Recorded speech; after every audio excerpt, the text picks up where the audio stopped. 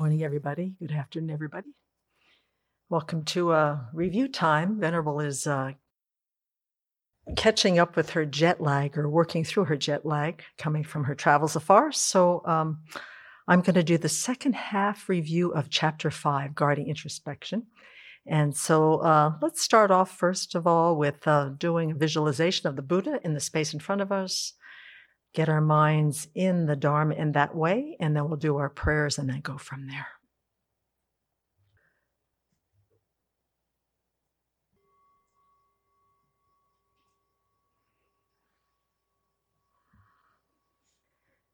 So really touch into your refuge. When you think of the Buddha in the space in front of you, all the holy beings around him, what does that bring up for you? What is your relationship to him? And touch in deep in your heart to that relationship, wherever it is on the continuum of many lives.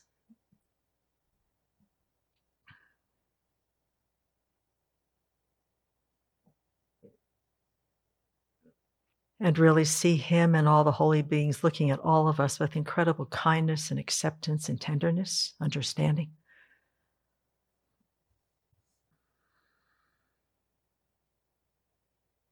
And then imagine ourselves surrounded by all living beings in human form, bringing all of their struggles, their hopes, their dreams, and at this point, whatever they take refuge in, putting that down for this moment, this time, and bringing their attention to the Buddha.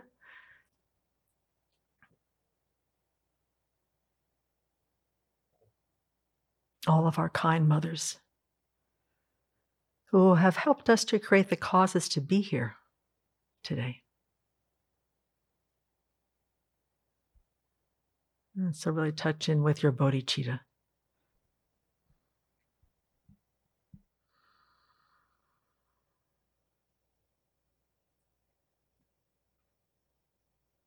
So for our motivation this morning,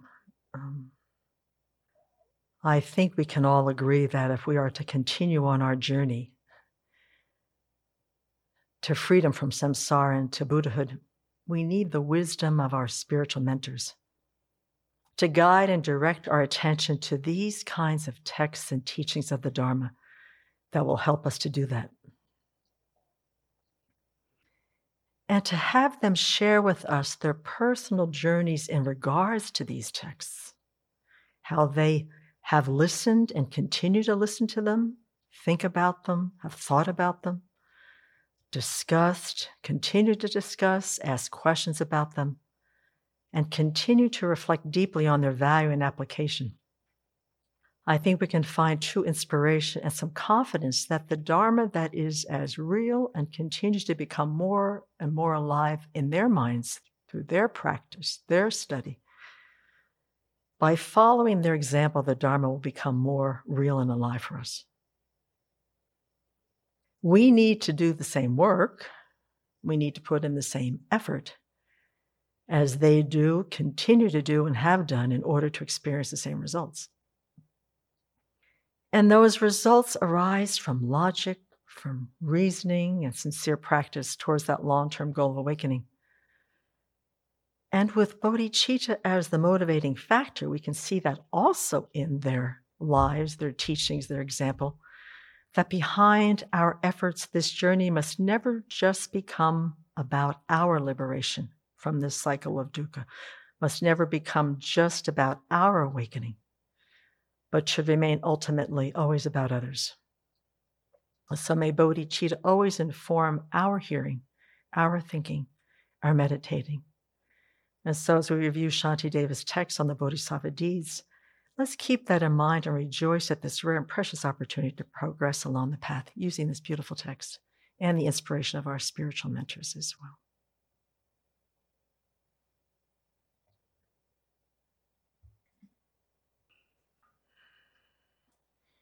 So we are on Chapter 5, Guarding Introspection, the Way to Train in Ethics. And last week, Venerable Sepul got us going on the first 58 verses, pretty much all around how to guard our mind from negativities, how to mind our own business, sort of, with mindfulness and introspective awareness, and that they are the foundational mind states for practicing and maintaining our ethical conduct. So no matter whether for the first 58 verses, it was more about how to refrain ourselves, how to watch our speech, watch our mind, how to guard ourselves. And then in the second part of the chapter, we're going to be using those same two mental factors, among other things, to be able to gather virtue, to accumulate merit, and then to accomplish the welfare or to benefit others. So that is where we will go on the second part of this. And Shantideva makes a strong case on ways to guard the mind, the necessity to guard the mind, the benefits to guarding the mind, so that we can be of benefit and that we can gather a huge amount of merit by holding ethical conduct as our foundation for all that we do. And that we do it in a number of ways. Shantideva uses these analogies that I just really appreciate so much. First of all, he says to make effort to purify all the three doors. Okay, so the four opponent powers, any of our purification practices that require honesty, regret, acceptance, humility, to examine our body, speech, and mind, especially the motivations that precede what we do with our body, speech, to think about what's going on in our minds. And she also, brought up to the forefront is that keeping our precepts and keeping our values in the front of our mind, fastening, securing them there as we go through the day, will help us to cultivate the wisdom that can discern, okay, what do we abandon? What do we cultivate? And when I think about these two things that we hear a lot in the Dharma, what to abandon, what to cultivate, that it comes up all the time. Any type of exchange, any type of situation, any type of activity, whether it's at the monastery, at home, or at work, there are going to be these moments where we're going to say to ourselves as it's unfolding, what do I do here? What do I say here? How am I supposed to think about this? Now, then, maybe later? So the discernment to know what to cultivate and what to abandon in all of these situations is a crucial piece. And mindfulness and introspective awareness are powerful allies to keep us vigilant, to become aware of what's going on internally. So what happens externally is going to prove productive and useful and virtuous and kind. And also, too, is that what is going on in my mind right now, for the first part of this chapter, it was more about how to avoid, to refrain, to be vigilant, to guard against negativities and the creating of negative karma. So that's the first discipline when it comes to using introspective awareness and mindfulness in developing ethical conduct. Also, too, wrongdoing depends on our minds.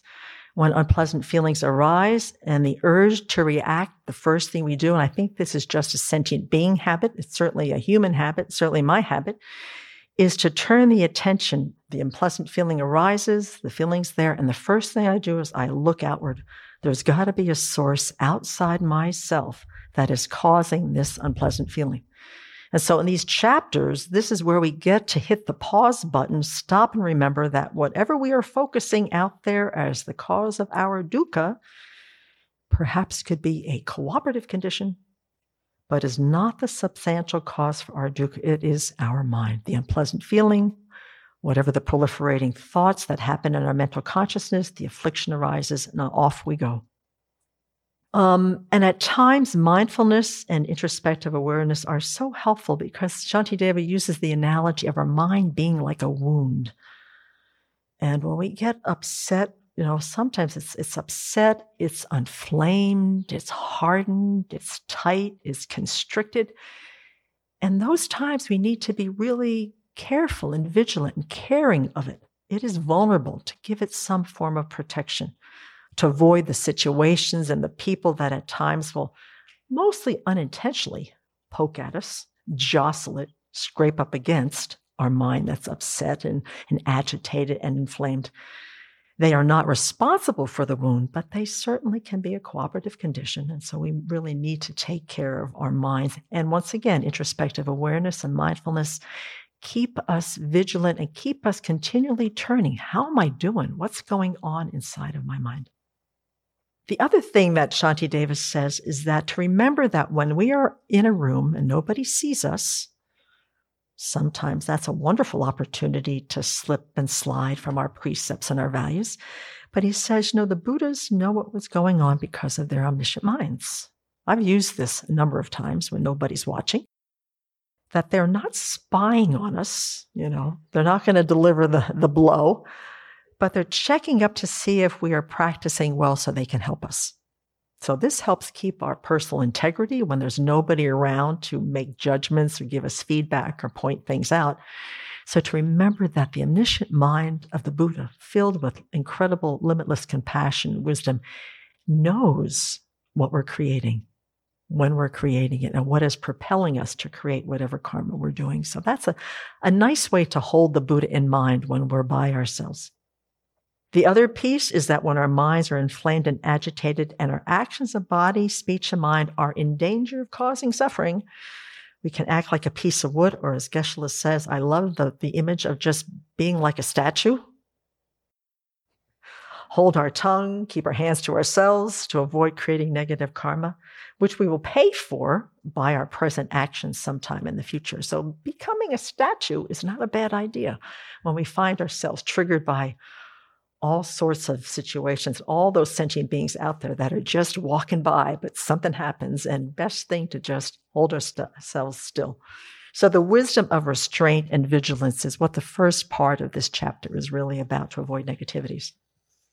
And that I happen to have always remembered and loved the analogy of the leather, that because it is our minds that determine the course of our lives and not others or the world, that we are the guardians of it, that Shantideva's analogy of the leather and the earth says it all as far as I'm concerned. So verse 13 and 14 say, where could I possibly find enough leather with which to cover the surface of the earth?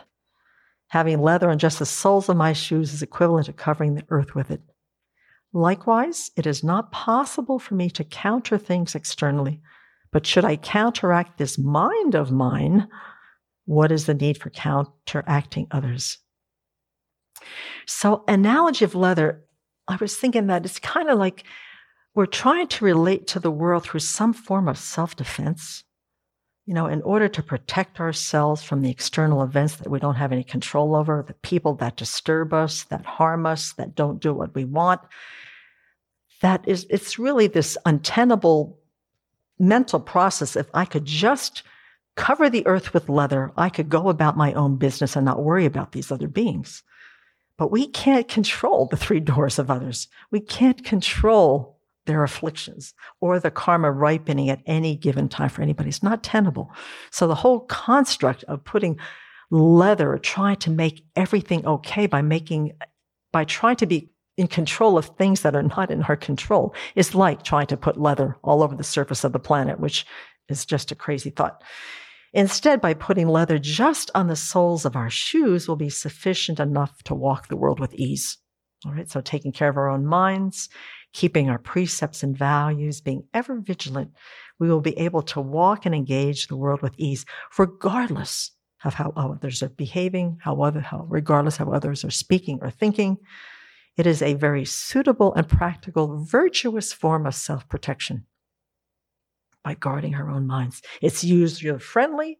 It's something that we can update at any given moment. And it really does refrain us from creating a lot of suffering in the future. So that's kind of the pieces that I garnered from that first half of the verses that Venerable Seppo did last week. The second half, verses 59 to 108, we're going to talk about the second and the third group of disciplines for developing ethical conduct, which is referring to the accumulation of merit to garner virtue. And the third one is to accomplish the welfare of others or to benefit sentient beings. So then I started looking at the verses, and I just think that Shantideva is going to start right off on talking to us about all the wonderful things we can do to gather merit and all the wonderful things we can do to benefit others. And he says, well, we have a problem here that we're going to address right off the bat, and it's this preoccupation, attachment, infatuation with these bodies of ours. Because he states very clearly that this is a huge obstacle for training in ethical conduct. whether it's restraining from creating negative karma, from gathering virtue, or benefiting others, our preoccupation and infatuation with these bodies of ours are huge obstacles being able to do that. And he's pretty graphic on how best to see them for what they are. Now, like, how much attachment do we really have to them? How much time do we spend caring for them, to look at the reality of them? And why are we so hooked to them? I mean, from the time we're born, we've got these bodies. Now, this is the process that I had when I got this first take from Shantideva, even before we started with the verses. My first response was a little bit of pushback. Okay, here's my excuse run. Well, I'm a monastic. This is not an issue for me. I've worked through, I don't embellish my body. I don't decorate it. I don't perfume it. I don't color my hair. I don't color my nails. I don't spend hardly any money on perfumes, hair coloring, shampoos. I don't go to the gym. I don't go to the vacation. I don't lie on the beach. I'm not that attached anymore to this body. This is not an issue for me. And then I think, Semke, until you are a corpse, you still have your sense faculties functioning. It may not be the intense pleasure of the body or somebody else's body, but you've got to look at this. So as a monastic, we may not have that many sense distractions, but I'm going to do 2 confessions here. I still am excited when I hear that Venerable Tsultrim is going to make pizza for lunch, and we're going to have her homemade pumpkin bread with ice cream. There's a little bit of pleasure, anticipatory pleasure happening in the body, mostly on the gustatory, a little bit of olfactory, some visual. And I also I have to admit this, is that I find delight anticipating, after I've been in the forest, it's been raining kind of chilly out there, and mosquitoes have been kind of nuts, is I'm going to take a hot shower when I get back. And I ended up laundering my sheets for the first time in 2 months. So tonight, I'm going to have a clean body. I'm going to have clean sheets. It's going to be raining tonight. I'll get into my bed, snuggle up. Maybe I'll read a Dharma book. Maybe I'll read a biography or something. That is total attachment to the comfort of this body. So those are 2 of mine, despite the renunciation, despite no perfumes, no hair coloring. I mean, and I bet all of you have got 1 or 2 of these things. Anybody want to give a true confession on what renunciate life with the body still looks like, what you still deal with? Anybody want to share? Yeah, only Semke. She's the only one that's got a problem. Venerable Kunga. I like my heating pad at night. It's for it used to be for my back, but now I just like the heat. Okay. Anybody else? One more? I love smelling the flowers and watching the sunrise. Yeah. The pleasure of the visual consciousness. Yes.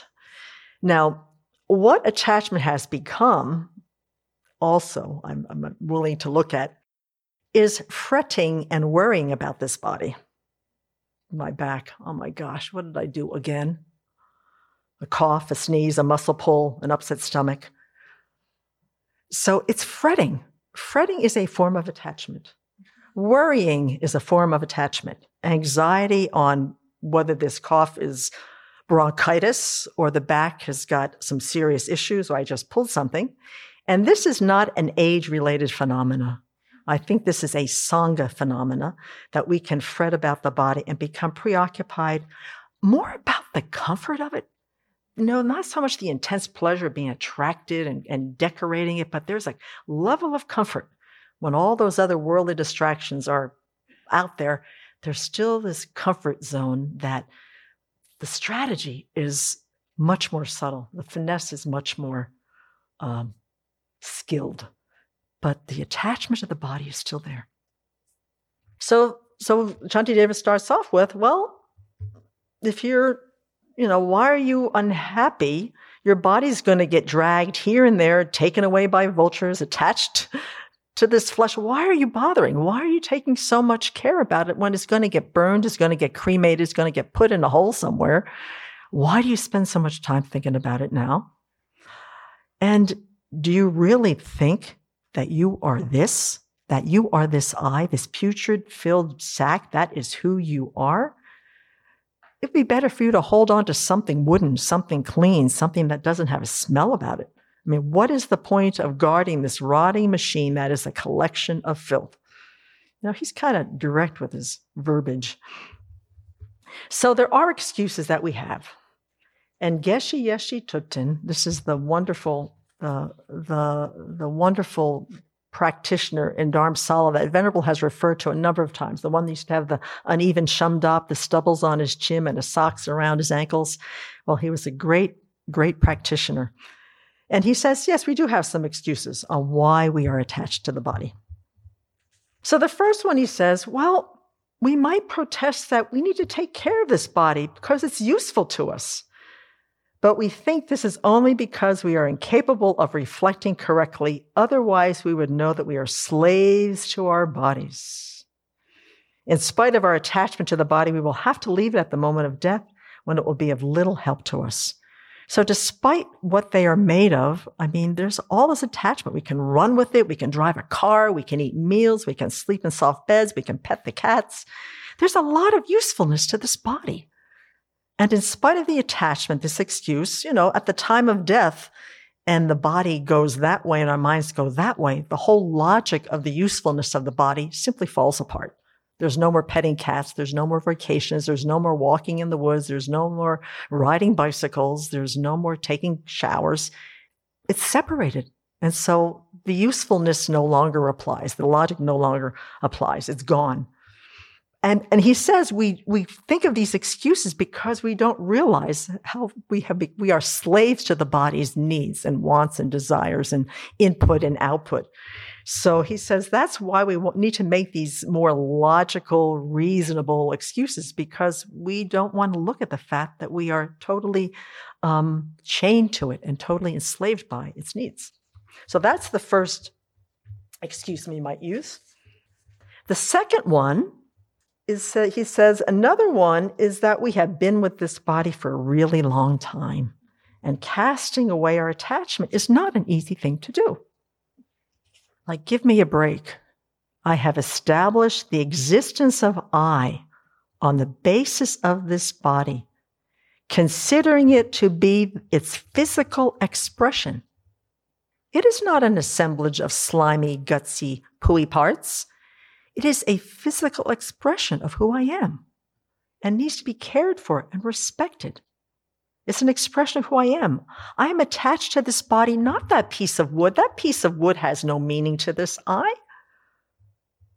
So just the whole idea that we have built an identity around this. And I know that this is a big one, for me. But he's challenging the whole construct of mind, because we know what happens when we put mind on anything. And the body has got the biggest mind sign on it, and why it's so hard for us to even look at it as it exists, as it really is, because we've got so much identification. We've got so much investment in it.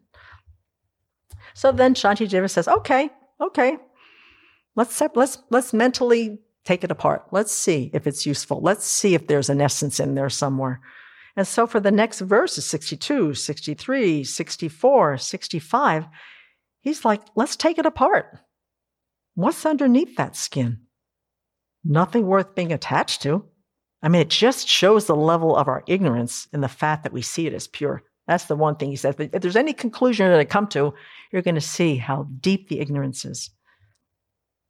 Why do I cling to this? I can't eat it. I can't drink the blood. I can't suck the intestines. It serves no purpose.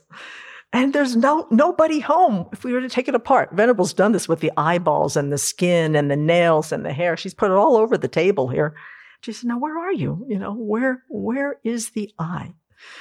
So then in Venerable's commentary, she's just all excited about Shantideva's verses here. No holes barred.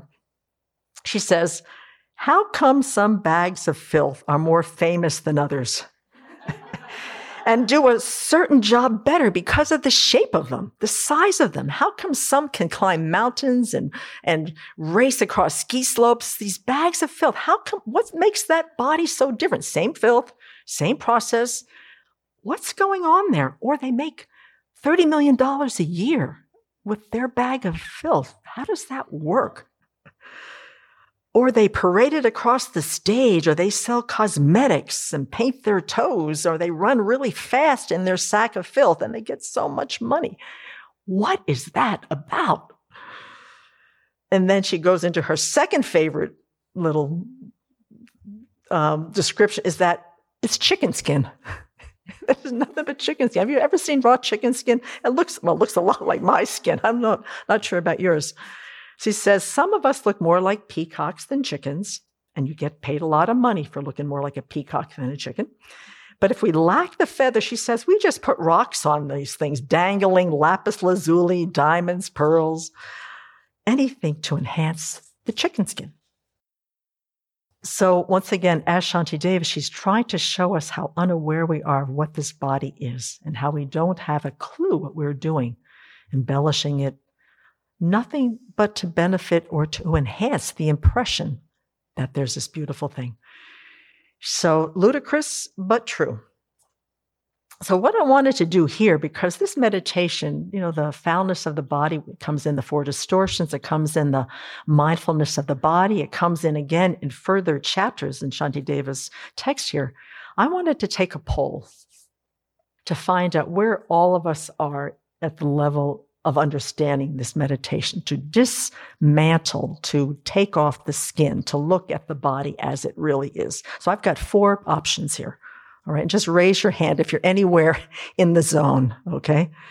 The first one is, okay, I've been doing this meditation for a while, and I'm beginning to see, Shanti Deva's point, the bag of filth. I'm starting, because I look at, when I get attracted to others, when I look at my body and I take it apart, I'm starting to understand, man, there's just a lot of this disgusting stuff. I mean, there's nothing there worth being attached to, being crazy about, being obsessed about. That my attachment to the body is actually decreasing. I'm starting to have my mind line up with reality. Is there anybody in this group that really uses this meditation and sees the attachment to the body actually declining, that you use this as a main practice? Or one that's really starting to turn the mind. Okay. All right. A few folks. Okay. Second option, you're in slight denial. You're in reality mode some of the time. Okay. So when you've got the flu, you've just come out of major surgery, you've got diarrhea, you've got vomiting, you've got a cold, you've got stuff coming out of your nose, your body hurts, you kind of go, God, Shanti Deva might have been right. This, maybe there's something true about what he's saying, because stuff's coming out, I'm in pain, I've got these stitches and these scars and these bandages. But then there's, but then there's this Venerable Saltram's pizza and the pumpkin pie and the hot shower and the smell of the flowers. God, the senses, they just give me a sense of pleasure. So it's sort of like 50-50. Sometimes we're in the unpleasant feelings. Shanti Deva kind of makes sense. But then when we're in the okay feeling, pleasant feelings, the body ain't that bad. Who's in that category? I'm okay, kind of in that category. Okay. Third category, and a lot of people think this, and I had this point, the body is an amazing miracle. It is a structure of complex, intricate systems, processes, atomic structures, incredible capacity. A well-oiled machine does so many things. It is unbelievable. It is like the best thing that we have never been able to create anything like this dynamic, unique, complex system called the body. It is so beyond. Anybody got that thought? Including the brain, this wonderful mechanism of waves and structures and neurology and nerve endings. And man, what a beautiful, beautiful piece of art. Beautiful piece of science. Okay. And then the last one is, what do you mean a bag of filth? This is who I am. All right, that's on the total opposite side. Anybody got up? It's me. Yeah. Okay. So we probably run everywhere from total repulsion to total in harmony with this is who I am. Just checking people and see where they are. So that's what happens in those first 8 verses. Shantideva is really trying to, where are you? Because if you want to cultivate ethical conduct and have this virtuous life, the attachment to this body influences, filters, and, makes some noise when you want to go beyond just the pleasures of this life, the pleasures of this body. So then, after all the dissing of the body for good reason, he says, well, the body of a human being should only be put to work, or else it's no better off to feed the foxes and the vultures. That's the best thing for it. But if we can put it to work, then it's got some purpose. It supports our practice of virtue. So Shantideva is trying to bring us around. It's a slow process to go from transforming our relationship and our view of the body, attached, infatuated, preoccupied with its appearance, to turn it slowly for it to be able to be a tool of virtue, a tool of benefit, a tool of creating the substantial causes for awakening. But that's that continuum could take a long, long time to work through, but that's where he's going. And Geshe Yeshe Tupten says to put it to work for creating virtue is 1,000 times more useful than any money we can save. And in that way, it is something to protect. All right, so there's a shift that the mind's got to really turn, that this body can become something very, very crucial in the long-term goal. It can help us fulfill our aspirations, first to free ourselves from lower rebirths by practicing within the form with the mind embodied. It can also help us to attain liberation, ultimately awakening. So it's very valuable in that way. And then, once again, he's coming back around. Even though you guard it thus, then what will you do when it is stolen by the merciless Lord of Death and given to the birds and dogs, or given to the funeral home? So instead we guard it with attachment and the distortion of how it really exists, what will we do when Yama shows up? So he's trying to prepare us. We can't protect our bodies from death. It is inevitable. It's certain. We don't know what time, which makes it kind of scary. And we're totally at the mercy of the Lord of Death. So Shantideva is trying to prepare us for the inevitable meeting with Yama. This is an incredible kindness, these verses. Because imagine the kind of mind that we're all working on to try to just untangle, try to remove or lessen the attachment to this body as a source of pleasure, a source of identification with who we are. To imagine that we haven't dealt with its impermanence, we haven't dealt with its foulness, we haven't dealt with its disposability. When we start losing the connection at the time of death, when the consciousnesses start to separate, the terror that can arise, and we grasp at this body because we haven't seen it for what it is. It's not the source of happiness. It's not the source of pleasure. There could be moments of terror in the separation at death. So Shantideva's direct and kind of in our face reminder of what this body is about and how we need to use it appropriately and virtuously. He's trying to help us be prepared for the inevitability when we're going to be separated from this for good. And when we die, we're going to get a fancy coffin. We're going to get a marble gravestone. We're going to get flowers. We're going to get cremated. They're going to put our ashes in a lovely urn with our face on it. And they're going to come and visit it and put it in the garden or put it out in the ocean. That's where it ends up. So Shantideva says, let's make use while we have it in this way. I should conceive of my mind as a boat. Another beautiful analogy, a mere support of coming and going, and in order to accomplish the welfare of sentient beings, to transform it into a wish-fulfilling body. So Geshe Yeshe Tupten he's got this beautiful thought. Let me read this on how to open our perspective on a different kind of body. And it goes with this verse. The practice of Dharma aimed at achieving permanent happiness and the possibility of attaining Buddhahood is based on this physical body, which is therefore important. Shantideva compares it to a ship we use to cross the ocean of suffering and reach the shore beyond. In spite of the Buddha's body's crucial role in acquiring definitive happiness, right? We're talking awakening. We should not desire to possess a coarse body in our next rebirth, as this is the cause of suffering. Instead, we should strive to create the causes for acquiring more subtle forms which do not produce suffering. Okay, so we're not getting to awakening this life. We can create the causes to have a body that is not going to be continually suffering, continually harangued with the three kinds of dukkha. The types of bodies that we have are the basis of suffering, and we should not therefore be too pleased with them. The bodies of bodhisattvas derive from their compassion and their prayers, and unlike ours, they do not create new causes for suffering.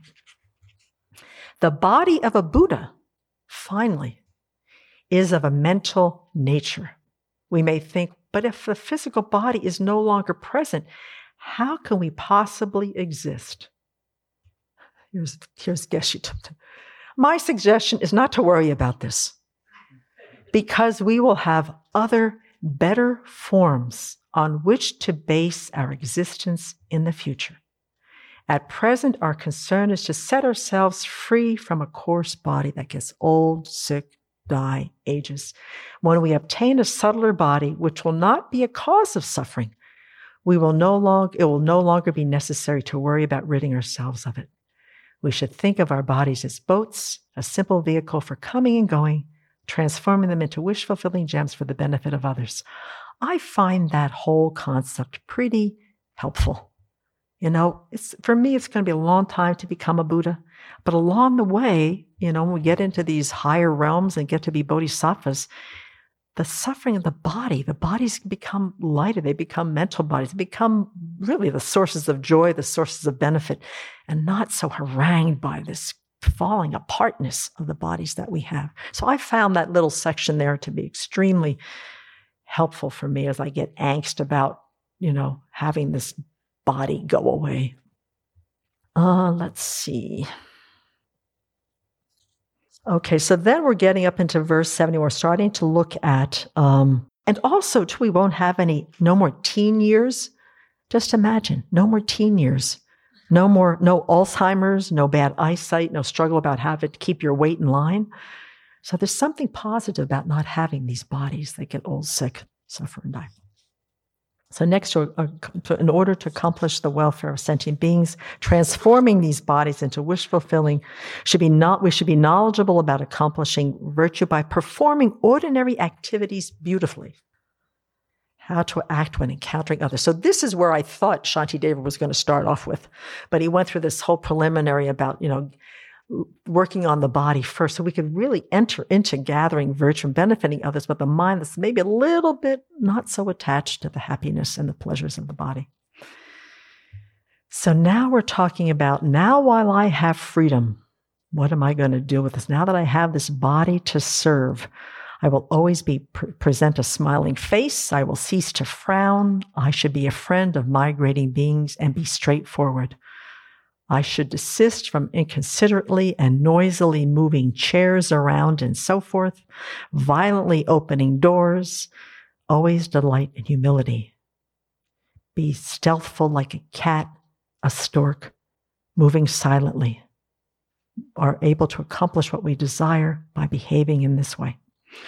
So here, I'm going to turn into some of Venerable's commentary on this, because she spends a lot of time talking about how we can use our bodies, how we need to use our speech to create virtue and to benefit.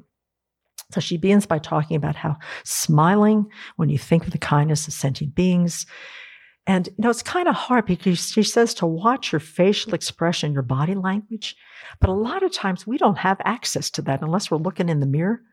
So sometimes I can gauge what I'm presenting by the look on the people's faces that is coming back at me. All right. So if there's a little bit of a like that or a little bit of a like that, chances are the body language and the facial expression is probably a little bit more demonic and wrathful and afflicted than the voice may be saying. So she said to really try to be aware of the way we stand, the way we sit, the way we present ourselves. And she says, we think of Dharma as incredibly profound philosophy, but it is also a very practical daily life expression of ourselves to the world without saying a word. So she really gets into talking about how we walk through space. Is my body language indicative of my fear, indicative of my anxiety? Am I pissed off and I'm really presenting that? Or am I understanding? Am I open-hearted? Am I ready to listen? A lot of how we meet somebody with our bodies and our faces says a lot. With respect, I should gratefully accept unsought for words that are of benefit and that wisely advise and admonish me. At all times, I should be the pupil of everyone. And she spends a lot of time on this one. And I don't know, maybe it's a Western thing. I don't know. Geshe-la, do Tibetans talk a lot about unsolicited advice as an issue? Do Tibetans worry about feedback and advice, or is this just a Western thin-skinned thing? Yeah, they do not volunteer to give. They will hold back from giving unsolicited advice or like that. So in a way, I think even in the Vinaya also it says, right? Even when it comes to Dharma sharing also, unsolicited Dharma sharing is not that appreciated. Mm-hmm. It needs to be solicited first and then. So there should be receptivity in the first place.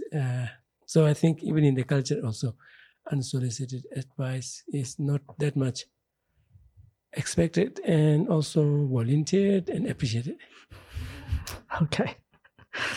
But, I think that's probably we are encouraged to do, but I think maybe as Westerners, because we have opinions about everything, that it comes without asking. It comes without wanting. I think we just have thoughts and ideas about so many things, and including other people's behavior. So it's not appreciated, but it still happens a lot. So so this is all about feedback, how to be able to hear other people's ideas and opinions and suggestions with humility and gratitude. And she says, while this happens, to be able to grow our own discernment. We have blind sides of ourselves. We don't see some of our faults. The people who live with us and work with us see them far more clearly than we do. But when somebody gives us advice or feedback, to really cultivate this mind of discernment that on one hand stays open enough to ask ourselves, okay, I'm getting some feedback here. Is this going to help me on the path, what I'm hearing right now? Do I trust that this person means well? I mean, there's sometimes, depending on the relationship, who that person is. What kind of lesson can I learn? What kind of karma will I create by following this advice? So does it align with my Dharma values or does it align with my 8 worldly concerns? So part of accepting feedback and part of this introspective awareness and mindfulness and cultivating our ethical conduct is that we learn a discernment on what actually is beneficial, what has an element of truth to it, no matter what's coming at us. Chances are, my experience is there's always a kernel of truth, no matter how angry somebody is with me, no matter how somebody's upset with me, there's always a little kernel of truth in there somewhere. It's filled with a lot of emotion, but there's sometimes an element of truth. And that we can view these, as she says, I can aspire for, is to grow our own wisdom so that others' advice can be helpful. And particularly when it's handed and lands not so skillfully, it's doled out not so skillfully. And that she also says that part of the receiving of opinion and advice and suggestions is that our self-centered thought, our ego doesn't like to be unmasked. And sometimes feedback does exactly that. So it's good to see what is true in us. And sometimes people's feedback is spot on. They know us well enough. They've seen it over and over again. and they see how much we suffer, we see how much it impacts others, and they're willing to step out there and give us the feedback. Be a student of everyone because we can learn different things from different situations and people.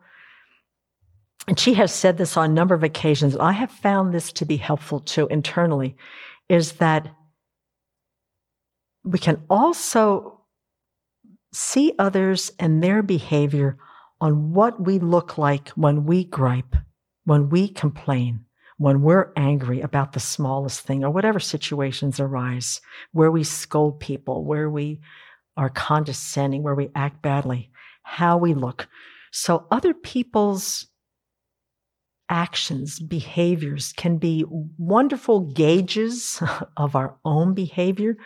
I aspire not to be like that. I'm going to make sure that I don't, or maybe I do, and now I see what it looks like on the receiving end. So to need to be aware of situations where we get really, really clear that other people's behavior can be a source of teaching, can be a source of example of how not to be, and to really use our vigilance and mindfulness in that way. So they can become really wonderful teachers because they're showing us what not to do. She goes on to say, this is the same verse, instead of being critical and judgmental, to look at our minds, to make sure that deceit and pretension are not playing themselves out. That how do we fudge and manipulate the truth or circumstances? Where do we lie? Where do we deceive? And, it can be something so finesse that is like minimizing a bad behavior, minimizing a fault, kind of blowing it off, joking about it, or exaggerating a good quality, enhancing it probably more than it actually played itself out. So she said to really be very, very vigilant of the times in which we fudge, strategize, manipulate. And she says, if we see others doing it, to get a sense of how we might look. If we're sulking, we close down, we turn away from people because we feel, she says, if I feel misunderstood and undervalued, she says, Venerable said, we have to get over that. It is not others disrespecting us, but it is saying that I have an ego around what I say. And what I say is not heard, it's not understood, it's not taken seriously, it's dismissed. There's an investment of the self-centered thought. I mean, there's a need to be heard, but there's also a need to be right. And they kind of get commingled a lot. So she said, just to be aware through introspective awareness, mindfulness, this discernment process that we gain through ethical conduct is to make sure that, what is it that I'm wanting here? What is it that I'm expecting to receive if I think I'm being misunderstood or not heard? What's the investment? What is it that needs to be said? What am I looking for? She says to be really, and to see that the way in which we react and respond in the world really impacts the energy in the world, the cold vibe of anger, the cold vibe of pulling back, the clinginess of attachment and needing approval. And she just said to just really be careful and vigilant to understand that, the way that we judge other people when they're afflicted, to be careful to recognize that sometimes is a mirror for ourselves.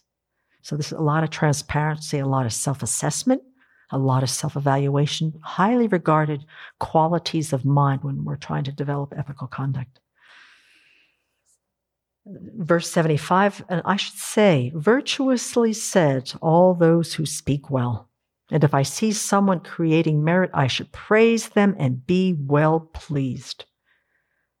So this, once again, to be able to create virtue, to counteract the negative states of mind, is to be gladdened by others' virtue, their good deeds and their successes, and to be very vigilant of making sure that jealousy or competition doesn't arise. This is such... once again, I'm not going to blame our culture, but sometimes there's this competition, this comparing, evaluating, where's everybody lining up from top to bottom? And instead of just being so overjoyed that somebody's getting an opportunity, somebody's cultivating the good quality, somebody has made some headway through a serious struggle that they've had, and you can really see the transformation. is to be able to be gladdened by others' virtue. And that sentient beings do not need to be framed in categories of who is important and who gets served. We serve our teachers because of their depth of their practice, but we also make it a daily practice to point out the good qualities, the skillful means, the kindness, the generosity of others, instead of being jealous, finding faults, finding something else that they're not up to the task for. Yes, but can come into the mental factor of jealousy. We can, yes, that's great, that's wonderful, but did you see what they did yesterday? Or did you hear what they said? Or there's this yes, but that can arise out of a jealous mind. So she said, make sure that is continually checked, to give ourselves an assignment of praising others, pointing out their good qualities at least once a day. And what happens, he says, this is totally if you want to be selfish, be wisely selfish, praise others. Say something good about their good qualities. It makes the mind so happy. I should discreetly talk about the good qualities and repeat those recounted. If my own good qualities are spoken about, I should just know and beware that I have them. So here we have heard about other people's good qualities. And Venerable says, let's be discreet about that, because once again, the self-centered thought could impose itself. Don't make a big show of it, like you're trying to convert someone. Or maybe we want to try to be generous and magnanimous in our praise. We want to be thought well of, so we're going to praise somebody. So it's not about praising their good qualities. It's showing ourselves as magnanimous and generous in our good qualities, and our willingness to praise others. So they say, let's say Joe praises Sue to us. Then we approach Sue and say, I've heard that yesterday, and I rejoice. And be really, really specific. Venerable says, describe the behavior very specifically so the person knows what behavior they do is useful. And this is where we become real inspiration to each other, real Dharma friends to each other, is not only to point out the faults and give advice because we love people, but to be able to praise them and to be gladdened and to point out specifically when they are, when they're creating virtue. We are the beneficiaries of their virtue. That's another piece, is to be able to start thinking about that. And then when people praise us, once again, to think that the Buddha is in our heart and that praise is being directed to them or to our teachers who have taught us the Dharma so we can have some of these good qualities. Verse 78, I shall suffer no losses in this life, and in future lives I shall find great happiness. But misdeeds will make me unhappy and bring suffering, and in future lives I shall find great suffering. So this is pretty much how to look at when losses come, when karma ripens, when feedback comes, is to not judge others and point out their faults, because instead praise them. So this is karma. This is the wheel of sharp weapons coming back. So if we're getting feedback, we're getting criticism, don't be so surprised. This is the wheel of sharp weapons turning back from all the criticism, the judgmental mind, the condescension, the blaming that we've done in previous lives. So it's not just happening now. This is a ripening result.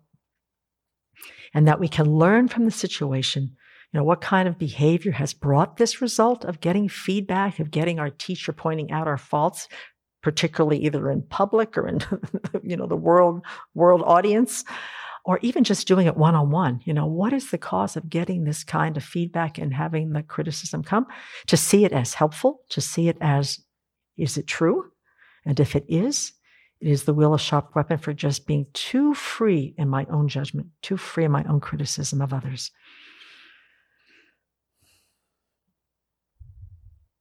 And it's a great opportunity to really start ceasing a bad habit of, divisive speech, harmful speech. And then she says to do taking and giving meditation in response. So to go back and to think of all the people, all the lifetimes that we have given criticism, judged people, blamed people, harmed people with any form of speech or action of our body. And then to go to that self-centered thought that keeps trying to badmouth and judge. And it's a really beautiful way to sort of heal that mind and to break the habit. And here's where she said that Geshe Yeshe Tupten, when he used to teach the same wonderful teacher.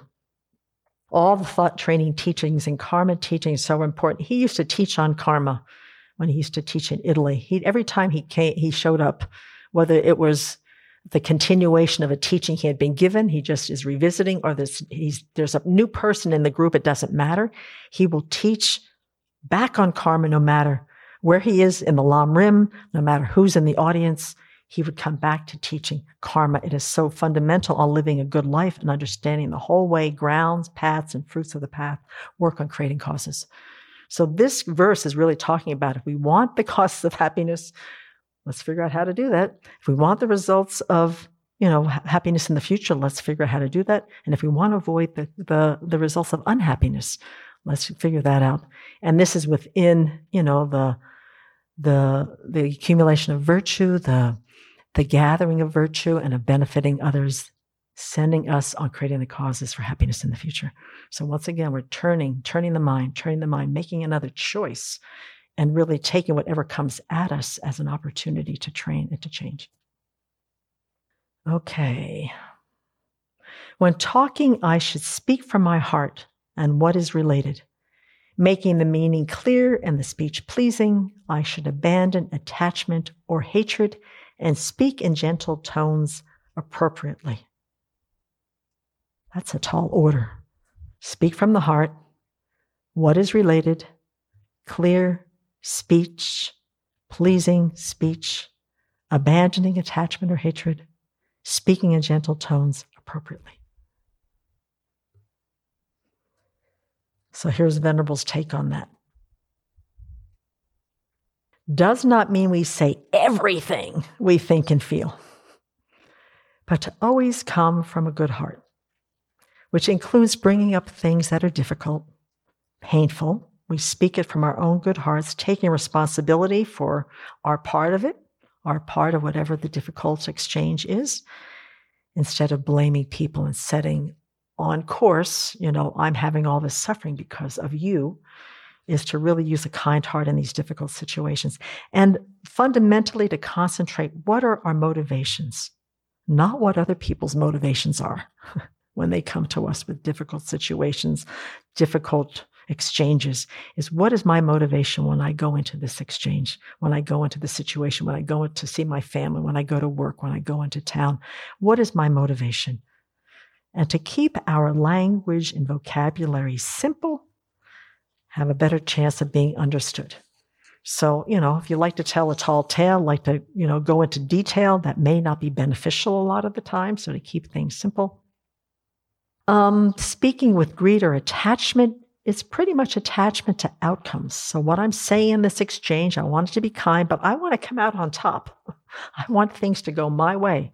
So it's really important to see if we've got an attachment to how an exchange is going to go. That I want, if it's to be of benefit, to be able to make sure that, both are recipients of some kind of benefit is one thing.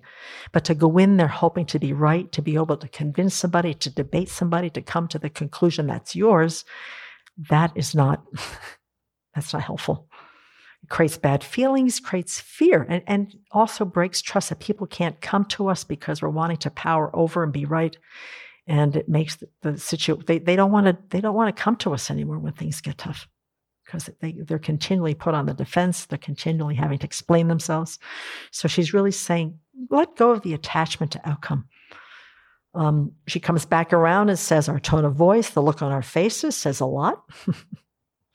Keep an eye, just feel the face, if the brow is crunched, the eyes are squinted, the mouth is pursed, and you're really leaning into the person, chances are you might want to back away and settle down again. I mean, I have found myself, I think sometimes when I'm with Venerable Lamsa, she's just so direct and she keeps coming back around, and sometimes I just lean into her, I just try to power over her because she's just so clear on what she needs. And she's really good because when she comes back around and we revisit the situation, I can kind of bring my body back down to just a receptive place, because she's really wanting to connect. But the first time around, I just love powering over her. I'm going to make the first confession, because we're both very, very strong-minded, and I wanted to go my way. And we both want the same thing. We come to the same conclusion.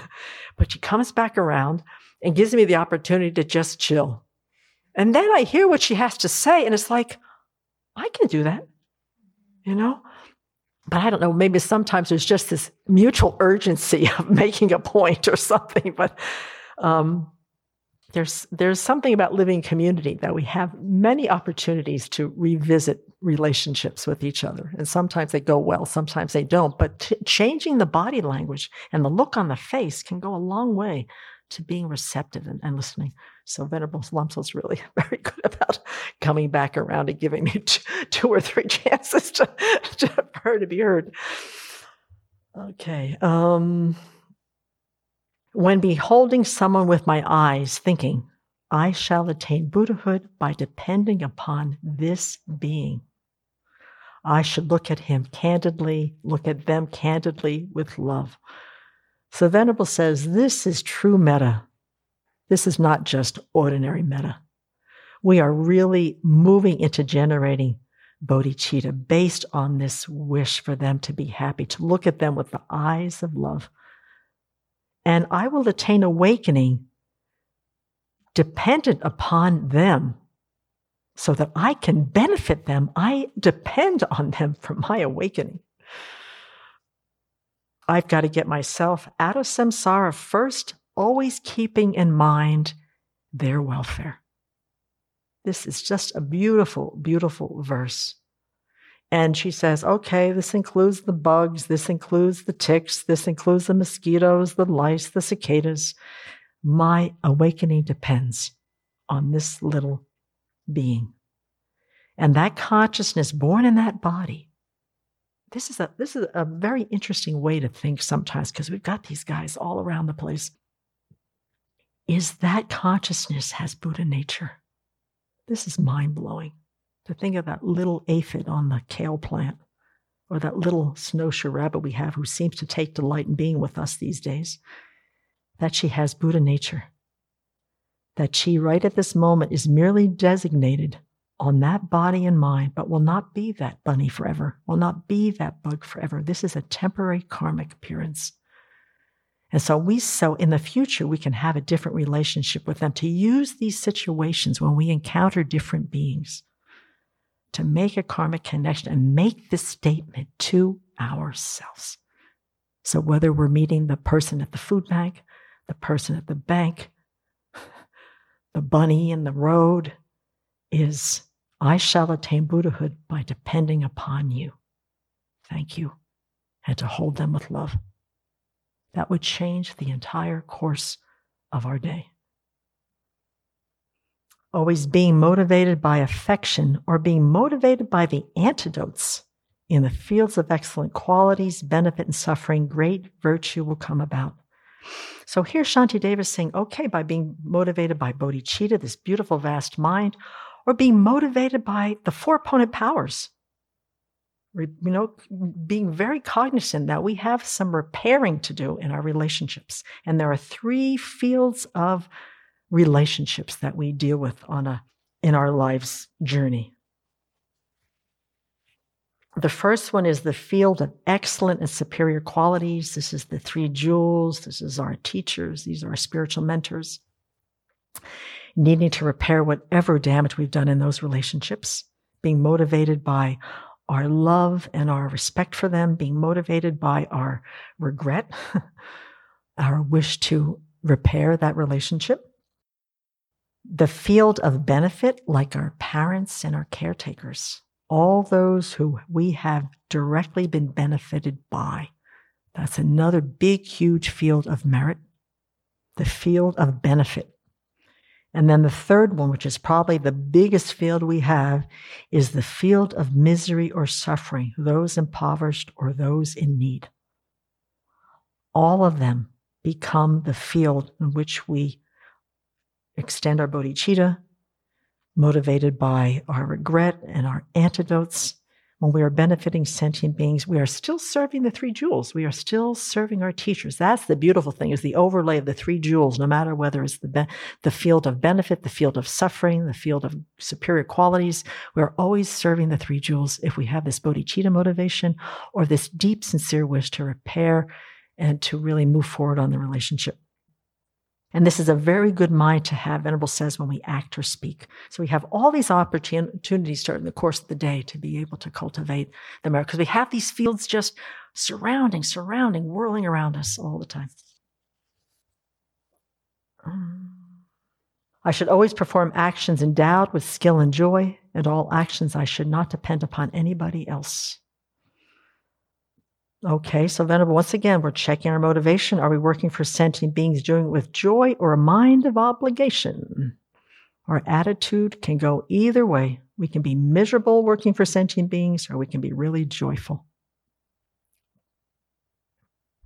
And she says, is it true that we don't have a choice about our attitude? Are we really puppets on a string? Do people really control our lives? She said to really challenge that when we feel like other people are causing us suffering. And she says, bodhisattvas love being around complaining and resentful people. Okay, that's a good indicator of where I am on the path. Because she says, when we start off a chain of suffering by being unhappy about something, and we tell someone about how unhappy we are about something, and that person happens to tell somebody else, who then gets unhappy when they hear about how unhappy we are about something, and tells another person who's tired of your complaining, and tells them, I mean, it's just this domino rolling snowball down the hill. So when we want to kvetch, I think we either have to set a motivation on what is the need that we're trying to meet, to entrust it with somebody who's going to be able to hold us with some tolerance and some fortitude, and to uncover what is the need for this need to talk about the pain and suffering we're experiencing. And then we go into the way to train in the ethics of working for the benefit of sentient beings. Kind of a little bit of everything here. Shanti Davis says, well, one of the best devoting oneself to the welfare of others is the practice of generosity, gathering virtue, benefiting them through material generosity. I should divide my food amongst those who have fallen into error, those without protection, and those abiding in modes of conduct, and eat merely what is suitable for myself. Except for the 3 robes, I may give everything away. We share our food with animals, hungry ghosts, those in need. We share what we eat and what is sufficient for ourselves. So once again, this is a whole discipline unto itself. It has a strong relationship to the attachment to the body, our fretting, our worrying, our sense pleasures. But Shantideva Venerable, keep our body well, keep it at a good weight, keep it healthy, keep it nourished, and take care of all the other beings in the meantime. And this is not mutually exclusive. We can take care of everybody in need, and we can also take care of ourselves. And when it comes to what we actually own, our Shamdup, our Chugu, and our Namjar. Think of that. The only things we ever need to keep with us are those 3 things. So those carry-on bags on the plane, that's it, Verse 86 and verse 87, this body that is for practicing the sublime Dharma should not be harmed for only slight benefit. If I behave in this way, the wishes of all beings will be quickly fulfilled. Those whose attitude of compassion is impure should not give their body away. No matter what, both in this and future lives, they should give it as causes for fulfilling the great purpose.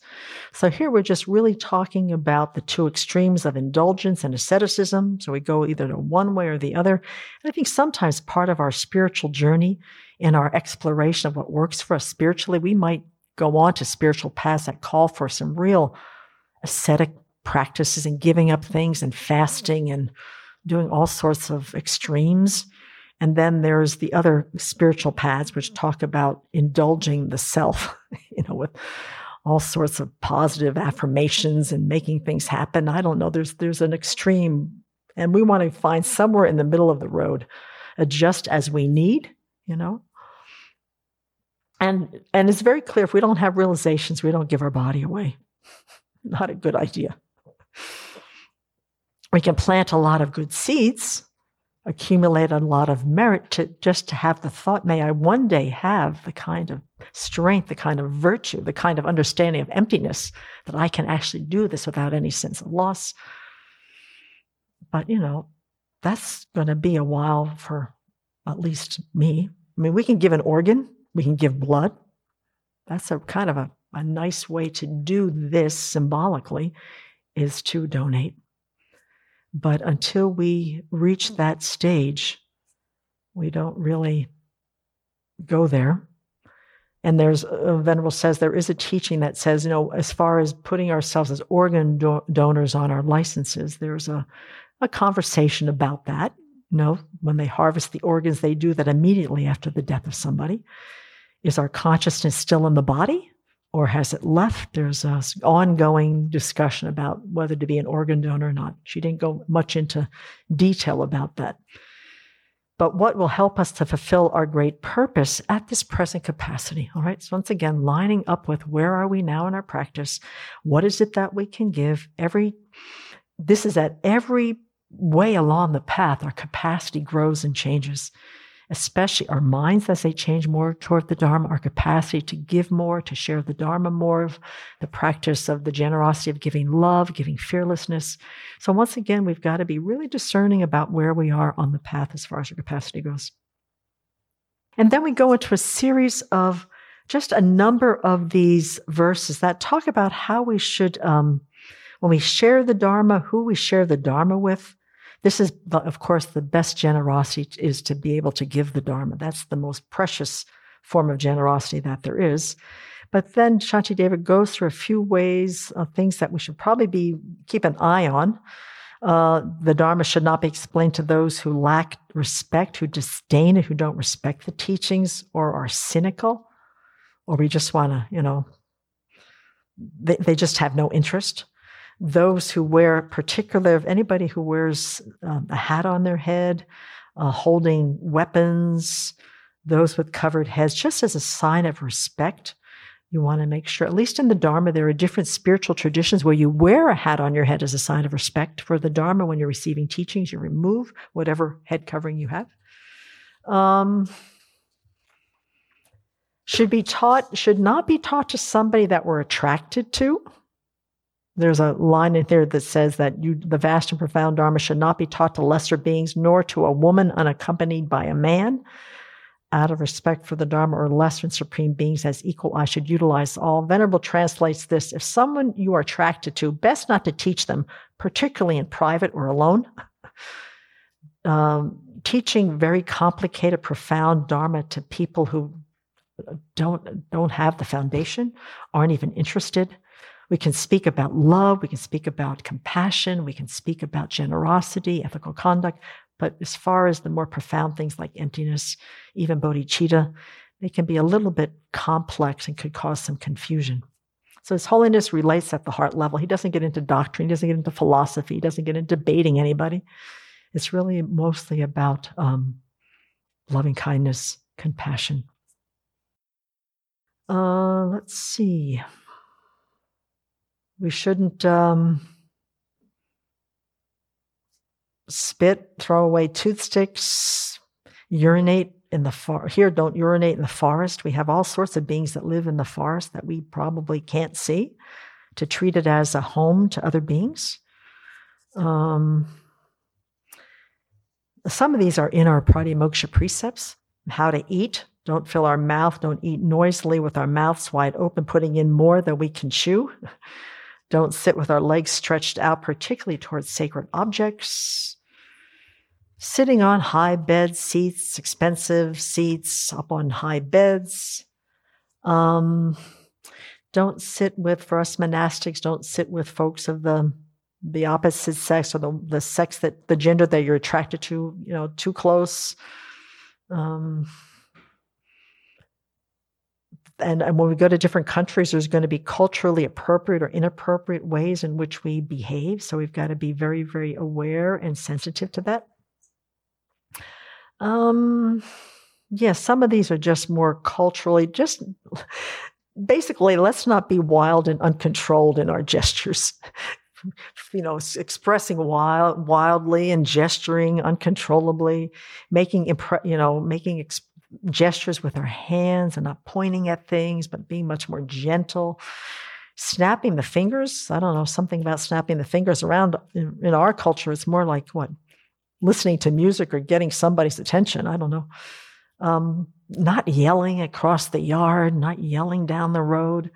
So mostly just restraining the body, keeping the body controlled. It impresses people, it influences people, impacts people.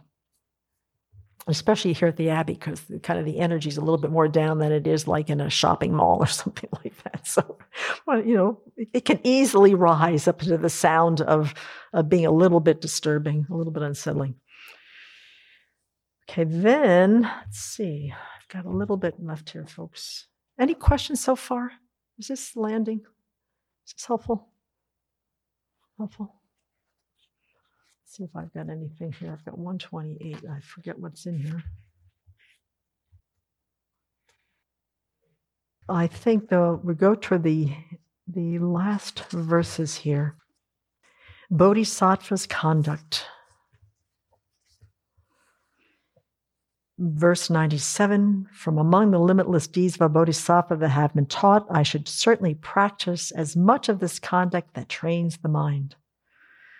So bodhisattva's conduct is very expansive, and we need to do our best to try and emulate those deeds. All the teachings we receive are about this ideal. Continue to practice where we are. Learn to develop more, finesse with the teachings. Our behavior will change. And then it goes through,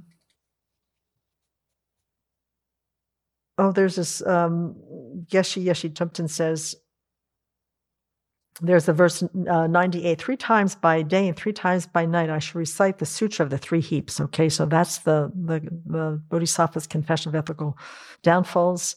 By relying upon the victors in the mind of enlightenment, my remaining downfalls will be purified. So he says, this is an interesting little analogy. He says, negative karma does not require any effort on our part to create. It accumulates spontaneously in our minds like dust accumulates in our houses. Especially here at the Abbey, dust is over pollen, dust is over everything.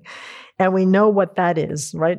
So we need to dust frequently, day by day, purifying each day as we do. Okay, so just as dusting around here, dusting in the city, whatever pollution lands in the city, purifying our minds day by day as if we are dusting our beautiful abode. And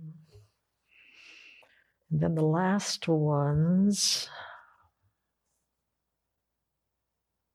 Verse 99, verse 100, verse 101.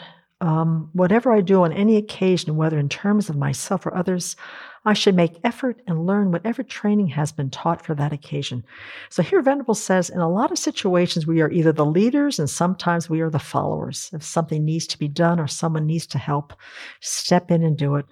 Other times, let the people do what they need to do and don't interfere. I mean, this is Abbey training every day. And here, once again, Shantideva's it's not off course. Our guidelines for living at the Abbey are totally in line with what Shantideva is telling himself, telling the world, telling others, telling bodhisattvas, whatever I do, let me use it as a training. Let me make effort. Let me support. Let me collaborate. Let me lead, whatever is needed. So we're right in line with our Abbey guidelines for following Shantideva. There is no such thing as something that is not learned by the victor's children. Thus, if I am skilled in abiding in this way, nothing will be non-meritorious. So here, there is nothing a bodhisattva learns that they do not put into practice. That's ground zero for them. If we are to benefit others, we need to know the different methods appropriate for each of them. Having learned them, we do our best to keep them and not neglect or forget them. So keeping methods that work. This is kind of, once again, I think an individual practice thing, is that as we go along, we learn different ways that are appropriate for our temperament, our predisposition, our personalities, where we are on the path. But if we find something that really works, something that really helps us to engage the world, resolve conflicts, connect with people, we keep those as part of our repertoire. It works once, it worked twice. This is something I can use. And to remember, whether it's the thought training, it's the Lam Rim, whatever we've got going, the meditations, we find things that work for us in particular in our way to benefit others, to gather virtue, to refrain from virtue. We keep those uniquely as our own medicines. And as time goes on and we use them and they become more familiar, they're going to be there by default. They're going to be totally accessible. We're not going to have to go looking back in the commentaries to see, what did they say? What do I do here? They're going to have them really accessible. Lean on them, learn them, and use them well. Venerable says, be open to learning everything, even the things you don't like to do. In the perfection of wisdom of ultimate nature, there's also the wisdom of conventional areas. They call them the 5 sciences: poetry, grammar, reasoning, crafts. And for us, it's things like water systems, forest health, IT, problem solving, how to use 2 bags of limes in the refrigerator quickly. There's all this conventional wisdom that we need to learn to be able to abide in the world and to be able to be of benefit. So on one hand, we need to, to figure out the ultimate, to practice and to meditate and to ask questions about the wisdom realizing emptiness, how to understand how things exist. And as we're going along on the conventional level, how to do our job, how to take care of things, how to abide with sentient beings and get along with them. So, and to also to learn how to set a virtuous motivation so we can handle any of these situations that come up that, bodhicitta instead of a grumbling mind would be, something we need to kind of work with. Opportunities galore to accumulate merit and to be of benefit. And Venerable says, kind of as the end of this section here, she says, our mind makes situations so much more difficult than they really are. So identify the mental factors and ask if a bodhisattva mind is what we are generating here.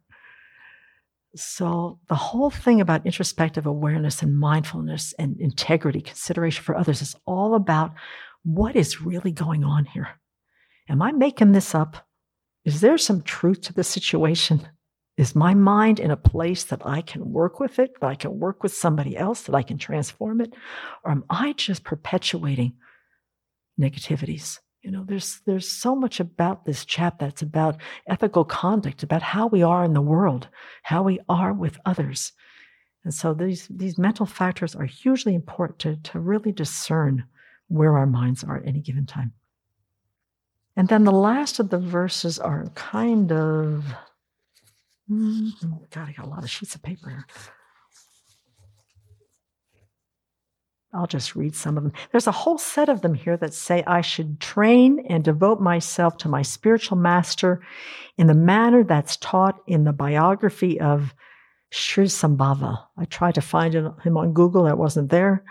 I should read the sutras because it is to them that the practices appear. To begin with, I should look at the Sutra of Akashagarbha. So it goes on relying on the different treatises, the text, the compendium of trainings. Nagarjuna is everything here. So to be able to use the text to provide guidance on what is virtuous, what is not, and to not behave in ways that are unbecoming of a bodhisattva. And once again, like I said on our motivation today, our teachers are the helpful guides for us to be able to unpack these teachings, to know what it is to become a bodhisattva. What does training in the bodhisattva deeds really look like? So their guidance is really crucial. Although we are still ordinary people, we make a big impact on others, and we want that impact to be virtuous and inspiring and long-term. So mindfulness and introspection are required in all places of the training. Mere knowledge and discussion are pointless unless we walk the talk. That's kind of the summary of this entire chapter. So that's kind of what I harvested out of this second part of the chapter. Any comments or conclusions or questions? Anything online, Venerable Sultram? Quiet on the Western Front there? Okay. Well, it's been a pleasure. It was very helpful to revisit this chapter.